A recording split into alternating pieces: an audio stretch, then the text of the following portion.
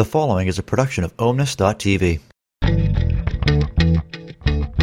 On this episode of Device Drivers, we sit down and discuss Mr. House with contributing developer Mark Merlin.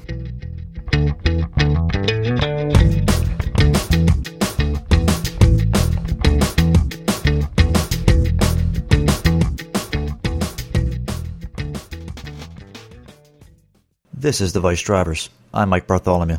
For years, people have written about their visions of what the house of the future will be. Tasks such as cooking and cleaning will be a thing of the past, leaving us with more time to spend with our families, friends, or on projects we enjoy. Whether serious, such as those published in Popular Science, or entertaining like the Jetsons, these visions have given many the hope to live in a house that caters to them. While many will fantasize about the house of the future, there are people today working to convert their dreams into reality. In 1996, Bruce Winter wanted to take advantage of the sun to heat his passive solar earth-burned house. His solution was a home-brewed pulley motor relay setup that could be controlled manually or by a computer via house menu, custom software he wrote in Perl. This combination allowed his computer to determine the appropriate times when the south-facing curtains should be opened or closed for optimal results. Since House Menu was written to solve a specific problem, extensibility was sacrificed. To overcome this limitation, Bruce rewrote House Menu from the ground up to be extensible and posted it to the internet as an open-source platform named Mr. House. In the 11 years since Mr. House's online debut, developers from around the world have contributed hundreds of patches and extended its capabilities to unimaginable lengths. One of those developers is Mark Merlin, a Google Senior Linux Server Administrator and Mr. House contributor for the last 1.5 years. Mark, welcome to Device Drivers. Well, thank you. Thanks for having me. How did you first discover Mr. House? Well, let's say, I think I've been using probably home automation for 4 to 5 years, actually maybe even longer, with X10. And with X10, you can do the simple stuff like turning lights on and off just on a timer with Cron. And that usually is what most people do for something simple that takes 5 minutes to set up. But when you need more complicated things like, did I push this switch? Is it the right time to do this? And what's the state? Then you realize that Cron doesn't quite cut it anymore. And that's why you would look at a solution like Mr. House, which is designed to do just such things. I got away with just doing the cron solution for a long time, kind of out of laziness because it was good enough for what I needed at the time. But eventually I realized that it wasn't quite cutting it anymore for more complicated things. And when I moved to a new house, I ditched X10 and I went to Instant, which is a lot more reliable. And for Instant, you can't just really use cron anymore. And that's where it was basically the good excuse to switch to Mr. House for Instant support, and then I got all the other goodies that came with it. And another thing good about Insteon is it's X10 backwards compatible as well. So you probably didn't have to throw out a lot of your gear. That's the idea. Now, because I was moving houses, I kind of had to rebuild it anyway. But I did look at all 3 solutions at the time, which were Instant, of course, not counting X10, Z-Wave, and UPB.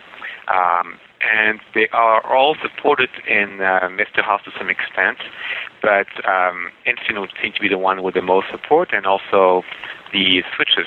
And I said the most support, I should say the most users also, which helps. And the switches and devices for Instant tend to be cheaper. And as you say, they're also backward compatible with the X10, which in some cases can be quite useful. I still have a few old X10 remotes which can be paired to my Instant switches if I care. But really, since if you have Mr. House in the middle, it doesn't really matter. You can use incompatible products, and Mr. House will do the gatewaying.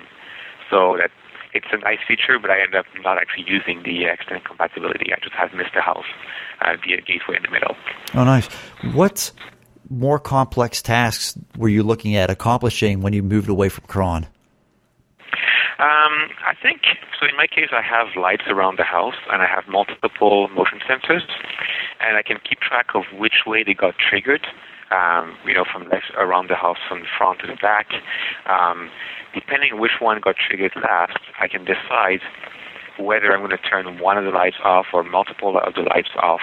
And if you just use the normal Xtend stuff, those little motion sensors, they send an on signal, and then after maybe a few minutes, if that's something you configured, they can send an off. But that doesn't work if you have 3 of them. You don't want the first one to turn off to turn everything off. You want to register what each of them is telling you, and then you decide when you want to turn things off, depending on the input of multiple sensors. And at that point, just cron doesn't get it. Yeah, you can't monitor multiple with cron. So our lights... Basically, you have to keep track of state, and at that point, you're basically rewriting some of the logic that Mr. House has. Yeah, are light switches optional in your house? I'm not sure what you mean by that question. Well, it sounds like you have motion sensors to determine when lights need to be turned on and off. Oh, right, yeah. Actually, I use them mostly outside. Indoors, I have a cat, so I would probably end up with a bunch of lights turned on. In theory, you can actually tune those things so they don't get triggered by smaller animals, but the ones I have, I don't think will work too well for that. So I do use the light switches inside the house. Yeah. But every light switch is actually monitored with a timer by Mr. House. So if I forget to turn it off, it will actually turn it off for me. And speaking of your cat, could you enlighten us more about the Blender Defender setup you have? Right, so Blender Defender is not actually, I just copied the name from someone else. If you Google Blender Defender on the internet, you'll see what I'm talking about. It was basically the goal was to keep the cat off the counter. And that guy saw that using strobe lights and a blender with ice cubes was a way to solve that problem. So he used a camera with frame motion detection, and then he would use that to trigger turning on the blender and the strobe lights to scare the cat off the counter. The page is really hilarious, and I thought that was a really good idea, and I had to find an excuse to do the same thing. So I did mine slightly differently, but effectively the idea was the same. My cat seems to like going to on the counters at night looking for food, and that was a good way to keep him off the counters while learning how to do to set up the motion software with a little webcam to basically use that as input.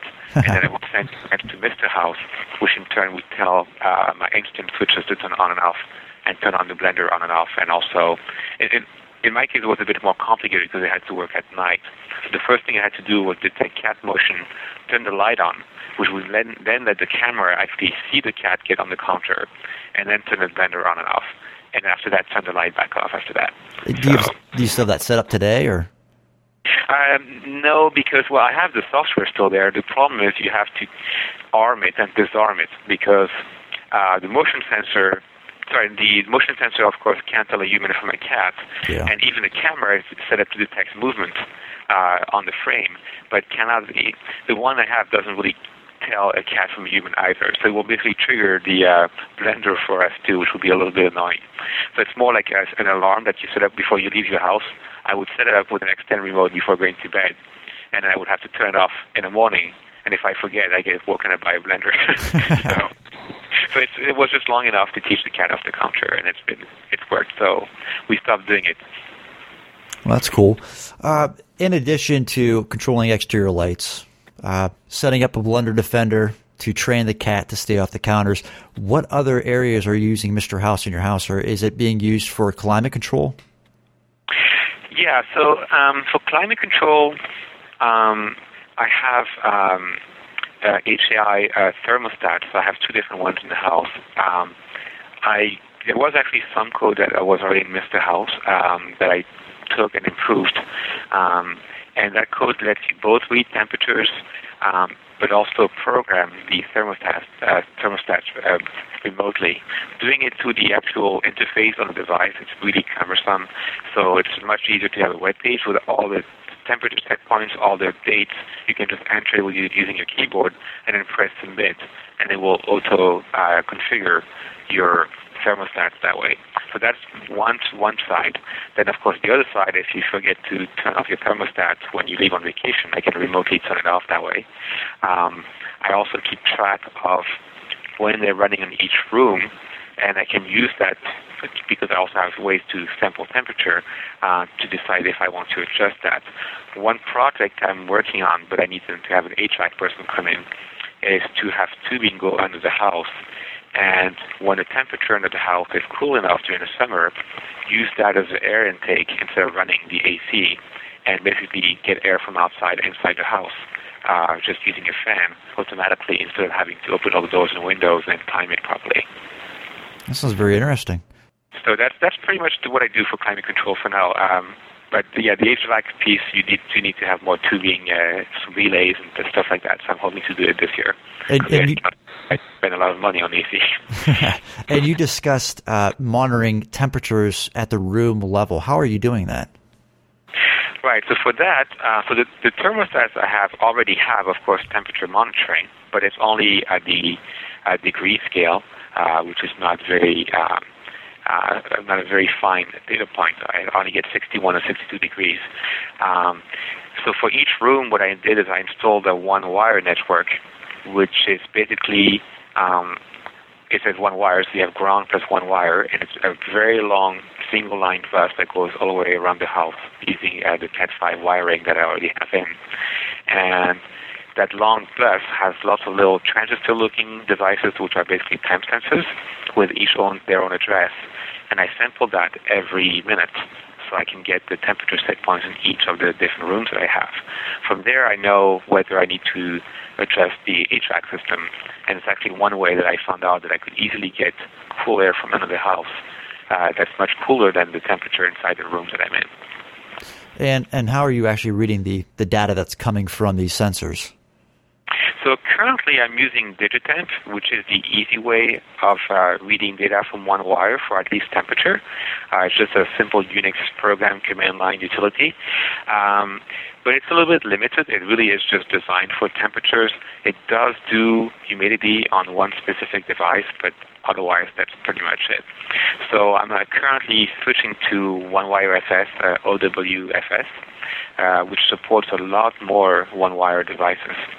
But turns out my bus is so long that apparently I'm barely skating by with Digitemp, and it seems to be working but with one-wire FS, I'm currently having a few read errors because the code probably works very slightly differently. So I just bought a hub to segment my bus and make it a bit smaller on each leg. That way I won't have those errors.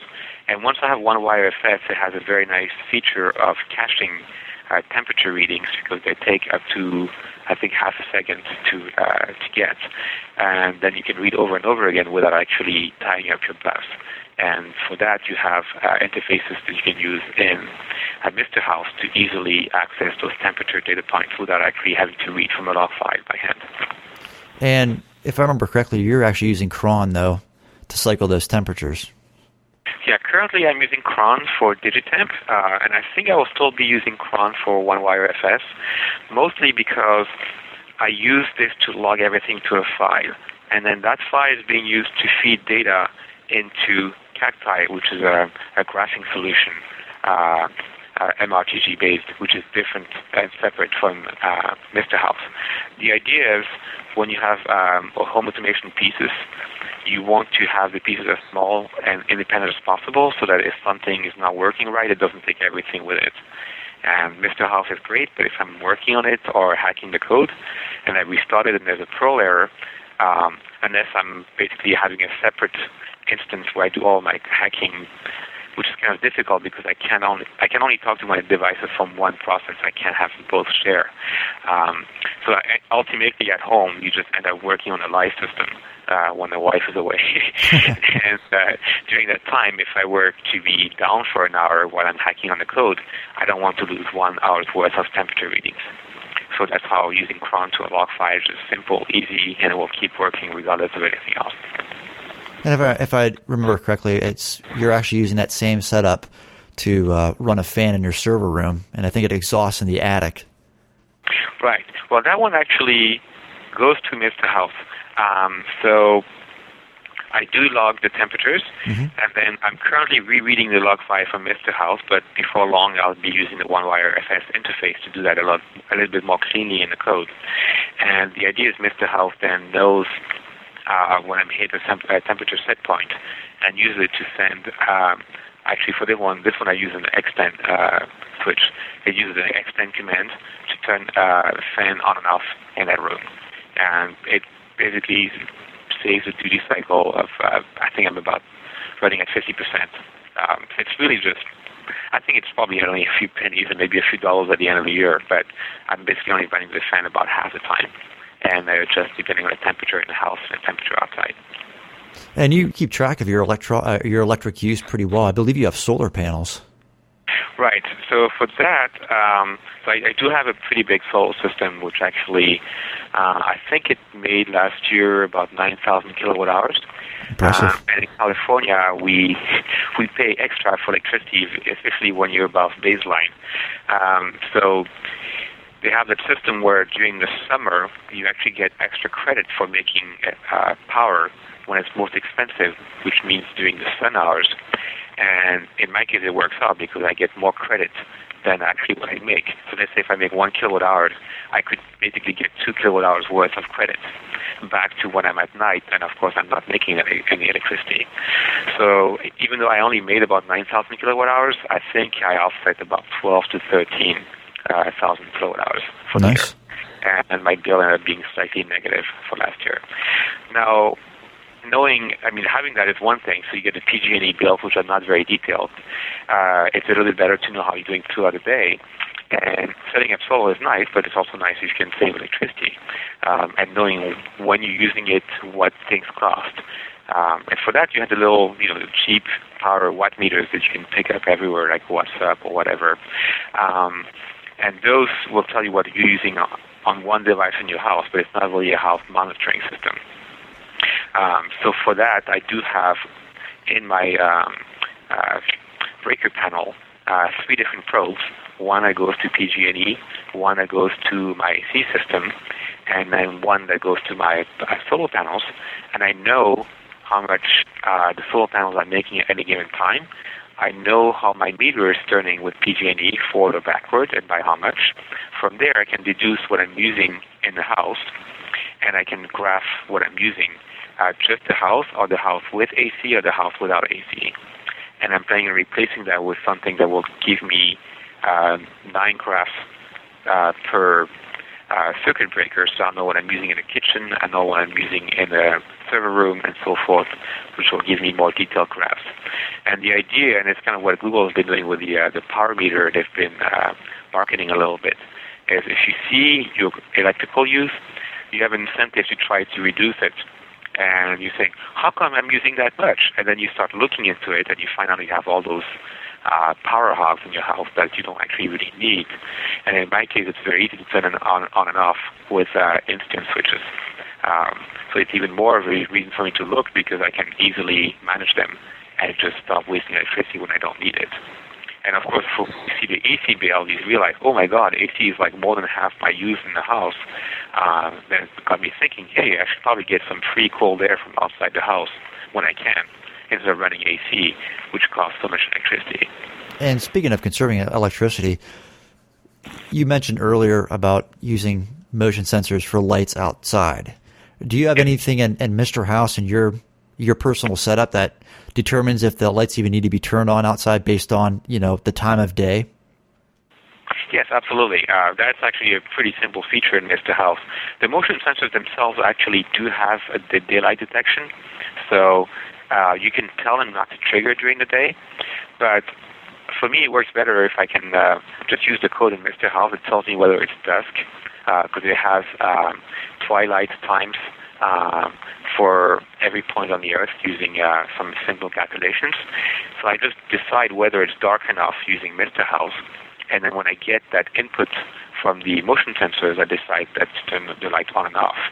And that's where also the logic is interesting, because let's say something moves outside the house, turns the light on, and then my wife goes out and pushes the on switch to turn the light on. She expects the light to stay on because she just pushed the light switch, and she doesn't want some timer to turn the light off as soon as she walked off. Yeah. So that's where the logic comes in, Mr. House, to decide, there's a switch that got used that overrides the timers that I have. And if I get a timer expired, I'm not going to turn the light off because someone told me to turn it on by hand.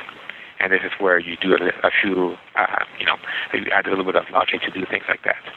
So That way I can make the difference between squirrels running outside at night or my wife turning a light switch on. And then, of course, each of them have their own timeout. So if she does forget to turn the light off, or if I do, Mr. House will still keep track of that, and it knows that I probably don't need to be outside more than a half an hour at a time. And then we'll turn the light off for me, too. And using Mr. House, how often does it actually cycle? You mean how the main loop code of yeah. per second? Yeah. So it really depends on what you have in that code. It is a single-threaded loop. So if your code is heavy and it's doing expensive things like some drivers that kind of tend to be busy waiting, which is really bad for Mr. House, the loop could take more than a second.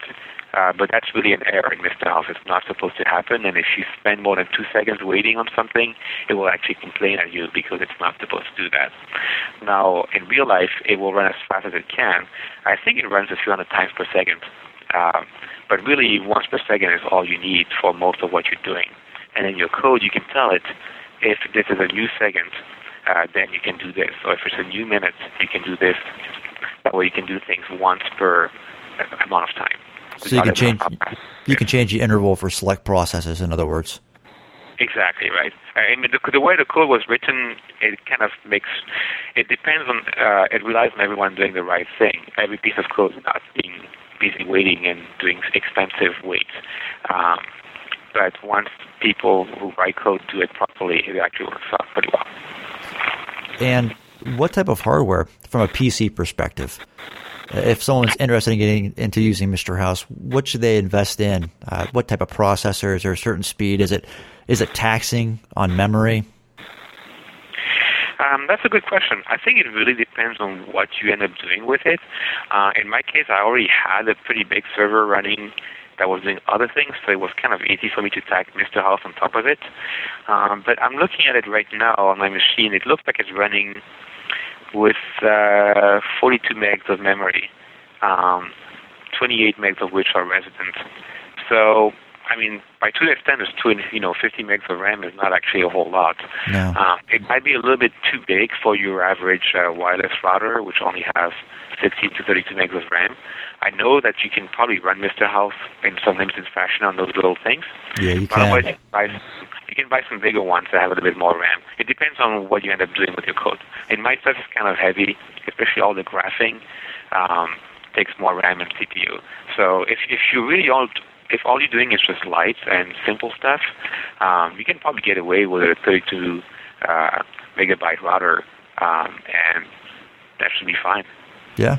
And for those listeners that aren't aware, there are routers you can install third-party applications on. Prime example is there's a project called OpenWRT, which is a open source solution for the WRT router so that you can install more customizable software. And I know that people have installed Mr. House on that.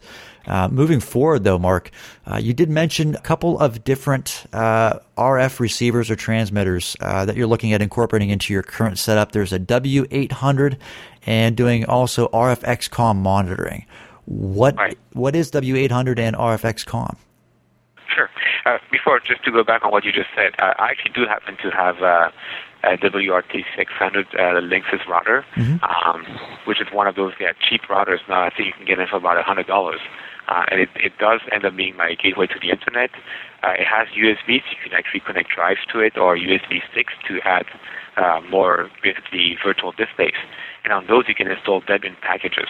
And that's how I have some stuff running on it. And I believe you can get Mr. House there, as you mentioned. Nice. And I run actually DDWRT, which is a little bit more, has a few more options to support a bit more hardware. But yes, the idea is you can run almost anything on those things. You just have to be careful about the CPU and the memory consumption. But going back to your other question about the RF. So most people who know X10 probably know the glue-on-the-wall fake switches, which are basically just little X10 transmitters, RF transmitters. In the U.S., it's running in the 310 megahertz band. And for those, they have little plug-in receivers you put in your power outlet, and that gateways the RF code to an X10 code on your power line. That's the cheapest way that most people have done it, and I certainly have done it like this before.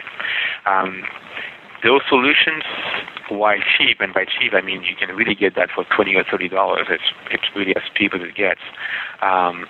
The problem is that there's a delay from going from RF to the power line. Just the interface is pretty slow in doing that. And then you're going from the power line to your PC, which is a second delay, especially if you use the old Xtend and HeyU programs on Unix. I've seen up to 2 or 3 second delays, which is a little bit annoying. Yeah. So with Mr. Hoff and Intune, it actually is a little bit faster in reading that. So I think you can get down to about maybe a second and a half. But really the solution of doing it quickly is to have an RF receiver directly plugged into your PC. That way you are not gatewaying to the power line. The problem with this, then you have an RF range issue since you don't get to put the receiver next to your transmitter, and that's where you need slightly feature solutions. And for that, you have the W800, which is what most people in the U.S. seem to use for RF Xtend. Mm-hmm. And this has basically a pretty big antenna, which you can even improve, and it will pick up all the little Xtend RF remotes, and it will also pick up Xtend security sensors, which are another way of getting on-off commands. And that's a cheap way of doing it. What's the range on that? So the range really depends. It depends on how much, basically what your neighbors are doing, how much RF interference you have, how thick your walls are. In California, we have wooden homes. Some people have stone. So it really makes a huge difference. But people have claimed line of sight outside about 300 feet with some beefed up antennas. Inside the house, it probably is reasonable to think you're going to cover a reasonably sized home if it's not a Faraday cage, and you put the antenna somewhere centrally in the house. And now, speaking on to the RF XCOM that you were referencing as well. So RF XCOM is basically a similar product. It's mostly meant for Europe, where on top of Xtend, there's another 10 companies that are doing similar things with slightly different protocols and devices, and each European country seems to have their own.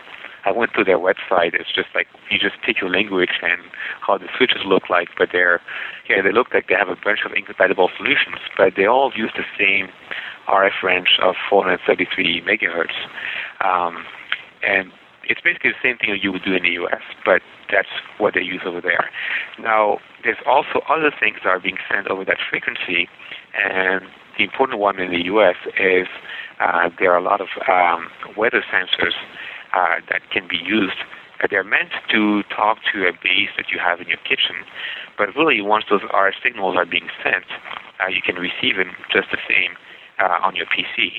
And that's where people usually will buy the RF XCOM antenna to receive them and then log data. Like in my case, I get pressure, I get humidity, temperature, wind speed, and wind direction from those sensors.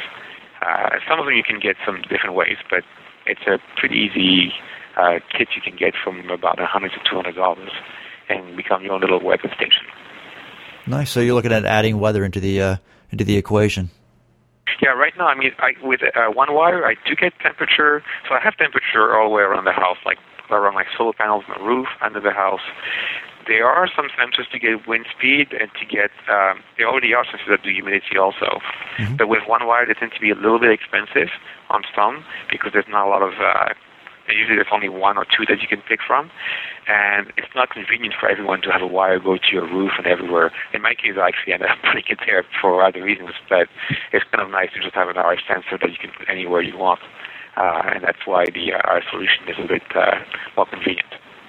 Yeah, are you looking at taking that data that you're going to pull from the weather station and would it impact maybe when your air conditioning runs? I know you're looking at, of course, pulling the air from under your house because it's a lot cooler and it pretty much would just cost running a fan. But taking the humidity, for example, into consideration, I do know that at least I live in Ohio, actually, so I do know that humidity plays a major role here. And yes, it might only be 76 degrees outside, but if the humidity is high enough, sometimes it makes more sense to kick on the air conditioning. Are you looking at incorporating that data into your HVAC system and how it runs maybe in the future? Well, the thing is actually humidity, for me, it's mostly important to know whether I should add water in the wine closet Oh. when it doesn't get too dry. The weather we have here is not humid in a way that, oh my God, it's not warm, but I'm sweating just because it's so humid. So what you said makes perfect sense. It's just not a problem where I live. But some people would definitely want to do that to dehumidify the air, make it a bit more livable. And that would be a very good application for those sensors.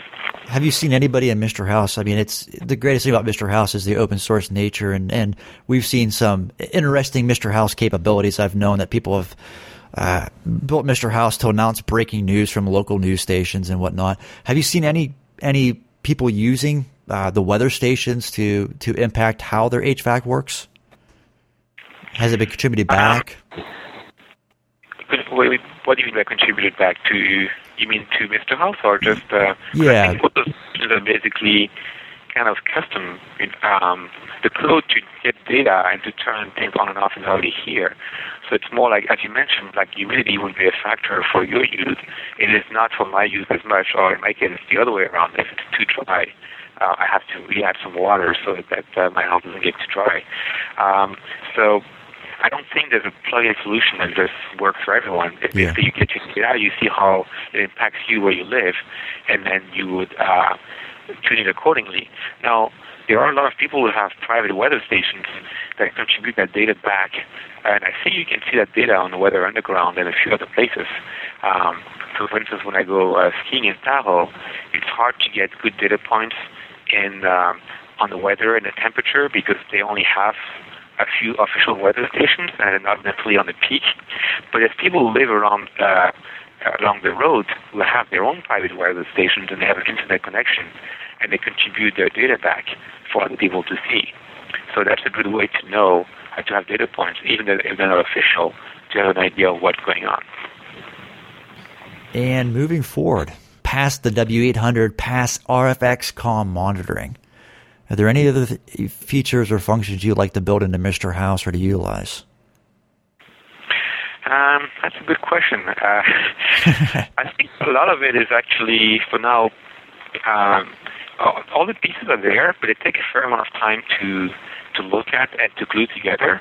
Mr. House has a lot of scratch my itch code where people had a specific task they wanted to do, and they wrote code, and they were nice enough to contribute it back for other people to use. Yeah. And then there's kind of one person sometimes that did a similar thing.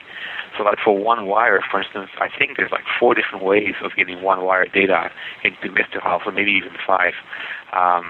And now people are looking at the XAP gateways to gateway all their data in one place and then feed it to Mr. House. So it's like, you have like 10 text editors and 10 mail programs. There's a few to choose from in Mr. House too. So currently, I think on the mailing list, we're discussing a little bit what our solutions are and trying to see which one is the better one so that we don't write 5 different ways of doing something that's not quite complete, but find something that's a bit better for everyone and try to pull the effort behind that. That's on the temperature and monitoring and sensor monitoring piece. Now, on the home automation front, Greg Liming, I'm sorry if I don't know how to pronounce his name properly, has been doing most of the maintenance of the Instant code, and he's been rewriting the entire code to be more scalable and more up-to-date with today's sensors that were just kind of hacked on in a way that was not very easy to work with anymore. And he's been doing a full rewrite of that he's hoping to release pretty soon for more wire testing.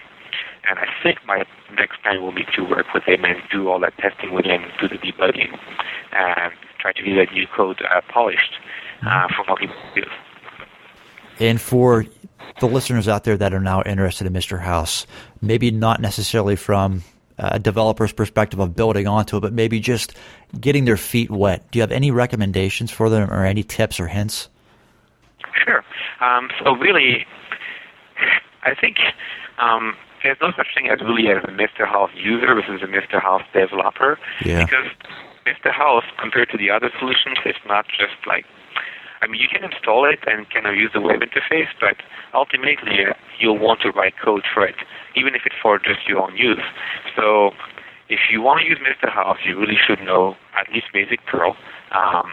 It's not very involved. You can look at the thousands of other lines of code that are already there and just learn from them or copying them around. They're not so hard to figure out.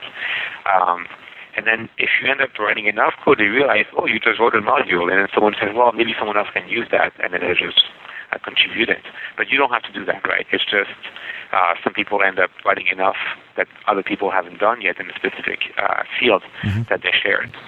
So, but my advice for Mr. House is there are a few Mr. House beginner tutorials. I wrote one on Instant, which also gives you a basic way of installing Mr. House. There's also a couple others on the website that you can find. So I would say go through a tutorial. It does take a while. Basically, do plan to have a weekend because it takes a while to read all that documentation. It's not just install a package and click go. Yeah. It's a little bit of effort to get it working initially, but you get that time back afterwards.